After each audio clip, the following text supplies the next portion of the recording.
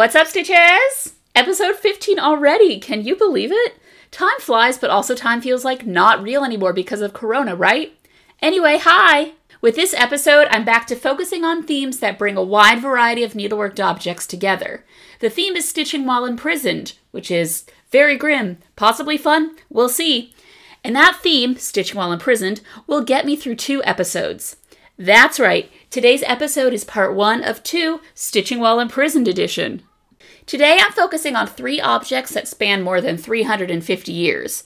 2 of these objects were made in England and 1 in Germany. I didn't choose those areas on purpose, they just happened to be the countries of origin of some very fiery pieces of needlework made under various forms of incarceration. Today's episode will be focused on the pre-20th century pieces, and next week's will be all about the 20th century and 21st century ones. Before I get into my ramble and study of these objects, I, of course, gotta say, all the images and sources are available on So What Podcast on Twitter and Instagram. You know it, you love it, and hopefully you follow that Twitter and Instagram. And also, we're on Facebook now at So What Podcast. Feel free to follow it there. Anyway, here we go. My whole thought process when looking at and thinking about these objects is that there's something very deep-seated about the need to sew. These women used anything available to them to commemorate their suffering through stitch. I'm tempted to say that these objects show that the relationship between women and stitching is primal, but I think it's actually not that, because that implies some sort of inherent gendered thing between stitching, which definitely isn't the case. Women have been and are still associated with stitchery because they've been made to stitch for hundreds and even thousands of years, and I will get into that later, but all that's to say that we see time and again that needlework is a unique and very powerful way for women to express their innermost thoughts and to chart and commemorate their suffering. We saw that in Elizabeth Parker's sampler, which I discussed in my second episode, Text and Protest, and we see that again here. There's a lot to say and think about the use of stitching while in prison and how that's typically something done by women. I can't think of a single instance of someone who identifies as male being imprisoned and stitching, historically. If I'm wrong, let me know. There are quite a few surviving samplers and other needleworked objects by boys and men, so it's not like men were just never taught to stitch. A lot of them were. Interestingly, one example of men stitching is basically the opposite of women stitching while imprisoned. These men stitched to recover from trauma instead of stitching during it, as the women did. The dudes I'm referring to here are the World War I soldiers recovering from physical and mental injury who were taught embroidery as a form of rehabilitation. Their rehab embroidery is like the opposite of the 3 objects I'm going to talk about today in terms of purpose, but obviously very similar in terms of production. These objects I'm about to get into exhibit women using that skill that Western society told them they had to learn and turning it on its head and turning this supposedly gentle craft into tools through which to memorialize suffering and being locked behind prison bars and into straitjackets. It's really fascinating that women and girls were often taught to stitch in places and time periods where they were controlled and limited in their political, economic, and sometimes even social power, but that when truly all that control was taken from them and they were imprisoned, they returned to that stitching. They took an aspect of that patriarchal control and then used it to express their discontent when placed in environments of even more extreme patriarchal control. Does that make sense? I hope it does. That's maybe just a little ramble. Anyway, it's something I think about a lot, how historic stitching combined control and instruction with creativity in different ways depending on time period, place, and personal circumstance. Okay, yes, that's enough of my kind of theoretical ramble about this stuff. Let's get into the actual objects. The first is a group of needleworked objects. It's the embroideries of Mary Queen of Scots. If I could make a triumphant, trumpet noise with my mouth, I would, because, literally embroidery stitched by royalty almost 500 years ago. Yes, it's true, it is a rare treat. But first, some historical context. Okay, here we go. In 1568, a decade after Queen Elizabeth I became queen, her cousin Mary was in a pickle. Mary, the Catholic Queen of Scotland, was deposed and forced to flee across the border into England because of a powerful Protestant coalition that rose up against her. Mary thought Queen Elizabeth would offer her help and protection because they were family, right? No, that is very wrong. Mary was really super duper not welcome into Protestant England as a high-profile Catholic, but it was more than religion. Mary also had a claim to the English throne, so she represented a very real political threat to Elizabeth, who had no children and therefore no heirs. That threat was made even more real by the fact that a lot of Catholics thought she was illegitimate, which, big yikes all around. Elizabeth saw Mary coming and was like, absolutely not, so she ordered Mary to be held in detention. Mary remained in custody for the rest of her life, which was 18 and a half more years. While Mary was imprisoned, she stitched. A lot. She embroidered almost the entire time she was held in the custody of George Talbot, 6th Earl of Shrewsbury, and a wealthy Protestant. That was from 1569 to 1584-ish. She was carted around to Talbot's various country estates. She had a pretty good life as a prisoner. She wasn't kept in a cell, and she had a huge domestic staff, well-decorated rooms, and a personal chef. But I can't imagine those luxuries would still be a far cry from her life as a queen, so she understandably angsted out using needlework. Sometimes, Talbot's second wife, Elizabeth, better known as Bess of Hardwicke, came to visit and while there, worked on Mary's embroideries with her. Mary was also sometimes aided in her stitching by members of her household, including professional embroiderers who were hired. Now, I realize this is a lot of historical context and not a lot of looking at the objects, but I promise we will get there. Just a little bit more history. We love context. I love it. You love it. Yay. Okay, so after Mary's beheading in 1587, her embroideries were given to Anne Dacre? Dacre? D-A-C-R-E. I don't know. However you pronounce her name, she was the Countess of Arundel. And the panels were stitched onto green velvet, probably in the 17th century, and some were later reconfigured. These velvet embroidered hybrids are now called the Marian hanging, Shrewsbury hanging, Cavendish hanging, and Oxborough valance. There was another hanging that was broken up into its original embroideries. Almost all of the pieces are in the Victoria and Albert Museum, with 3 in the Royal Collection. Okay, finally, yes, time to talk about the embroidered objects themselves. I'm going to call the embroideries medallions. They range from being octagonal to rectangular to being kind of a scalloped quatrefoil shape thing that maybe looks like a cross. There are over 100 of them, which we love to see, and they cover a whole variety of topics and themes, from British animals and domestic landscapes like honeybees, falcons, and dogs, to exotic animals like an elephant, tiger, and a dolphin. There are also fantastical creatures like a dragon and unicorn, and plants including a dandelion and palm tree. I am inspired by that range. Anyway, most of them were copied from the woodcut illustrations and emblem books of the time. Emblem books contained allegorical illustrations with explanatory texts. And like those books, Mary's embroideries have stitched descriptions too. They say things in a delightfully 16th century spelling and pronunciation like a rhinocerote, a bird of America, and delphin. Delphin is dolphin, rhinocerote is rhinoceros. I'm assuming you got that, but there you are just in case. Some of the medallions feature Mary and Bess of Hardwicke's monograms, which is very cute because it's just like friendship, but also ownership of their own work. Love to get credit for one's labor. And for all you Stitch fans out there, let's get into the specific stitches. The medallions were made using counted thread embroidery, which is a technique in which the number of stitches is decided before the embroidery is even begun. Only cross-stitch and tent stitch were used, which were quick and simple in comparison to a lot of the other stitches used at that time. The medallions were made of polychrome silk threads and gold, silver, and silver gilt metallic threads on a coarsely woven linen ground. The pieces were maybe first used as cushion covers or were made into smaller hangings for Bess's various homes. But Mary also liked to send embroideries to friends and supporters, so maybe they were used for that purpose? Honestly, who knows? All I know is that they are very heckin' cool. Okay, but what is the significance of Mary Queen of Scots spending her imprisonment stitching? Well, as we'll see, embroidery was a way for Mary to express her innermost thoughts, which is a theme you'll hear throughout this episode. For the other examples I'll discuss, those thoughts were not really secretive, they were very explicitly expressed. But for Mary, as a deposed queen locked away by her cousin, she obviously couldn't outwardly express her feelings and fight to regain her throne, so she used needlework motifs to speak for her. Mary's stitched medallions include a marigold, which is actually derived from Mary's gold, turning towards the sun, which indicates courage in the midst of a struggle. And in another medallion, a yellow rose is attacked by a group of caterpillars labeled as the canker. Presumably, Mary is the rose and the caterpillars are Elizabeth and all those who oppose Mary's claim to the throne. But wait, there are more! There's also a panel that shows a grapevine and a hand holding a pruning knife. It refers to Mary's claim to the throne. Mary is the hand with the knife, cutting away the fruitless branch of the Tudor family tree, since Elizabeth had no children, bearing no fruit. In case that's not obvious enough, there's a motto stitched atop the scene which reads, Virescit vulnere virtus. I only took Latin for 1 semester. My pronunciation does not exist. I very much apologize. But that Latin phrase means virtue flourished by wounding. Another medallion she made shows a phoenix rising from the ashes, which of course implies that she, her power, and Catholic power will rise again. How fiery! Literally! Oh, love to see it. As we can see, Mary was still framing herself as a political leader through stitch.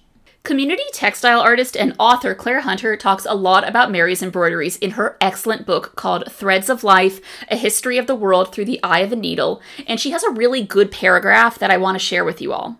Hunter writes, quote, under the constant surveillance of her jailers, with her letters censored, embroidery became a way for Mary to preserve her sense of self and continue to exercise her power. Unlike the careful text she crafted in her correspondence, which she was only too aware was read by others, or the letters she smuggled out that were in danger of being intercepted by Elizabeth's spy masters, embroidery gave her freedom of expression. Under the guise of innocent motifs, her embroidery became a covert form of communication. End quote. Which, yes, it's all very true. Mary's medallions are essentially the opposite of the other 2 pieces I'll be discussing in this episode. She used embroidery to express herself, but it had to be in a coded, secretive way. Even when facing death, Mary used needlework and textiles to express herself covertly. At her execution, she wore a petticoat and sleeves of blood red. Red was the Catholic color of martyrdom. Even in the last moments of her life, Mary used textiles for political, and in this case, religious purposes. For Mary and for other imprisoned women, stitching isn't just stitching. Stitching can say things the spoken or written word can't, and sometimes it's able to traverse centuries and speak for the person who did the stitching herself. Approximately 300 years after Mary and across the English Channel, a German woman named Agnes Richter stitched words upon her jacket.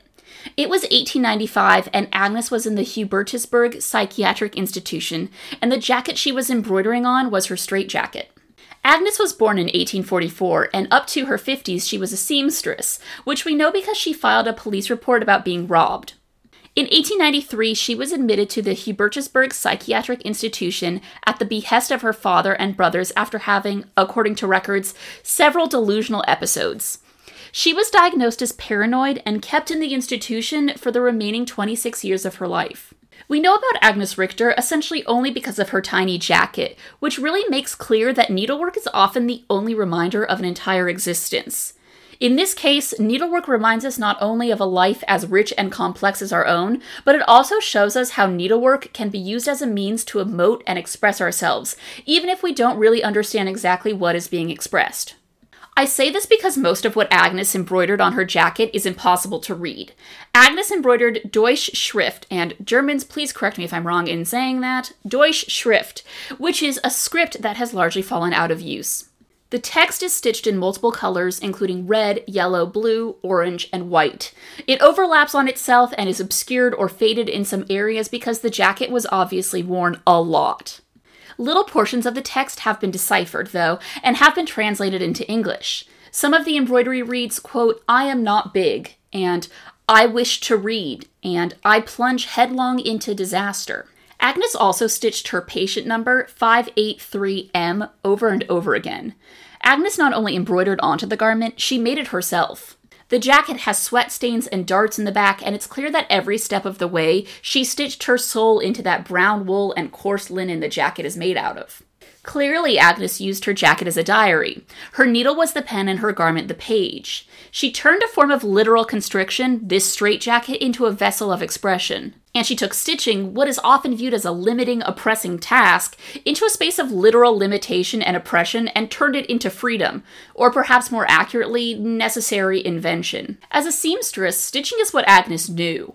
Did embroidering the Deutsche Schrift words onto the jacket bring her joy, or comfort, or a way to express her churning thoughts? It's obviously not for me to say, but what's clear is that for Agnes, needlework was a way to voice her frustration and devastation and confusion that she had lost any agency she had had before being sent to the Hubertusburg Psychiatric Institution. I've said it before on this podcast, and I'll say it again. Needlework is like a diary, and a needle is like a pen, and what I'm saying is give as much credit to women stitching as you do to their writing. I'm not saying you specifically don't, it's just a note to the world at large. Women have often spoken through stitching. Listen to them. Okay, so right around the same time, back on English soil, another woman was stitching while imprisoned. Her name was Lorena Bulwer. She was born in 1838 in Beccles, Suffolk. Sometime before 1861, her family moved to Great Yarmouth, where she spent the rest of her life. She ran a guest house with her mom until her mother's death in 1893. And shortly after, Lorena's brother placed her in the Great Yarmouth workhouse, paying to leave her there. She was 55, and honestly, you all should see my face right now. It is just a big, sad face. What a cruel brother, and what a deeply unfun way to spend the rest of your life. The workhouse had about 500 inmates, including 60 who were classified as lunatics. And I say lunatics in big quotation marks because what a bad word to use. Lorena was part of that group, all of whom had various forms of mental illness. They were made to unpick oakum, which was tarred fiber used to seal gaps, for more than 10 hours a day. She died in 1912 and was buried close to the workhouse. Ugh, there's no escape. It's all deeply bad times. Let's get into her needlework. Lorena embroidered long strings of text that are full of protest and outrage. Her needlework is basically cotton embroidered with various colors of wool threads. There are instances of figures made of cloth and embroidery thread, but it's mostly text. That text is all capitalized and lacks any punctuation. It's essentially one long tirade. And when I say long, I mean really, really long. One of these pieces, which are kind of like letters written to no one in particular, is 12 feet long, and another is 14. Whoa. Lorena talks a lot about various stuff in her needlework. She mentions people that have been verified to be real people she knew, but then she also talks about being related to the royal family, which was definitely not true. She also writes about being sexually abused, so trigger warning here. She writes, quote, I, Miss Lorena Bulwer, was examined by Dr. Pinching of Walthamstow, Essex, and found to be a properly shaped woman, end quote. This Dr. Pinching was actually a real person and was implicated in the sexual abuse of patients, so yep, I know I keep saying it, but deeply, deeply bad times. Lorena's stitching is full of anger, which is obviously really emphasized by the all caps, no punctuation situation. She writes of her place in the workhouse, quote, I have wasted 10 years in this damnation, hell, tramp, den of old women, old hags, end quote. And also, like, what a mood, but also oof. But honestly, would love to be called an old bag. I think that's kind of fun. Claire Hunter, who we heard from earlier, also has a really good quote in her book about Lorena and her needlework. She writes, quote, the boldness of her colors and the scale of her letters, the extreme form of her needlework, in stark contrast to the delicate stitchery of her day, was a desperate attempt to gain attention, a plea for help writ large. This was no random choice, but like Agnes's, purposeful. Lorena made her sewing aggressively eye-catching to convey her palpable anguish and anger at her abandonment, end quote. Oi, isn't that so poignant? With her embroidered jacket, Agnes Richter exhibits her anger, frustration, and sadness by wearing her own words. Lorena Bulwer exhibits those same feelings not by wearing her work on her body, but by making her stitches scream through bright colors and uniformly gigantic letters. What obviously sucks about the imprisonment of Mary Queen of Scots, Agnes Richter, and Lorena Bulwer, beyond the fact that they were literally confined to places where they did not have control and definitely did not want to be, is that they all spent the rest of their lives imprisoned. They never got to experience freedom again, which makes the already poignant needlework even more poignant. Stitching allowed them to express their innermost feelings, their frustration and anguish, but it didn't save them. In the face of institutions of control much more powerful than them, nothing could.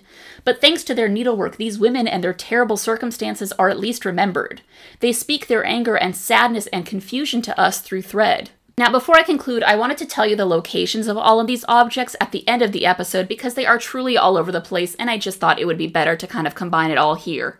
So, much of Mary Queen of Scots' needlework is at the Victoria and Albert Museum. Within that group, the Oxborough hangings are on permanent loan to Oxborough Hall. The Royal Collection has 3 needleworked medallions too. Agnes Richter's jacket is in the Prinzhorn collection at the University Hospital of Heidelberg. Lorena Bulwer's pieces are at the Thackeray Medical Museum in Leeds and Norwich Castle Museum.